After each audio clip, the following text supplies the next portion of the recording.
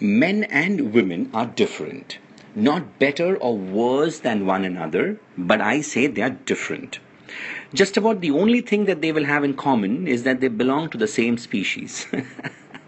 They live in different worlds with different values and different set of rules. So we all know this, right?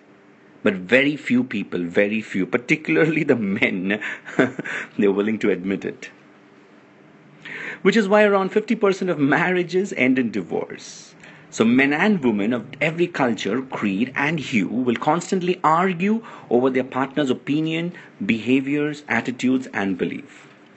See, the male awareness is concerned with getting results, achieving goals, status, and power, or beating the competition and getting efficiently to the bottom line.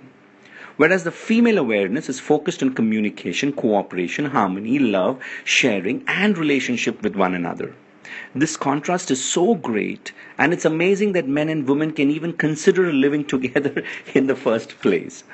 You see, men and women have evolved differently because they had to, right? Men hunted and the women gathered. Men protected, women nurtured.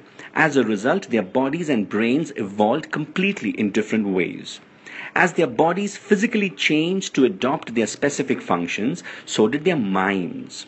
Men grew taller and stronger than most women, while their brains developed to suit their tasks.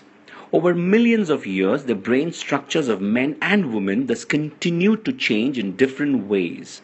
Now we know that these sexes process information differently, they think differently, they believe differently, they have different perceptions and polarities and behaviors. And if we are going to pretend otherwise, then this is a definite recipe for heartache, confusion, and disillusionment to your own life.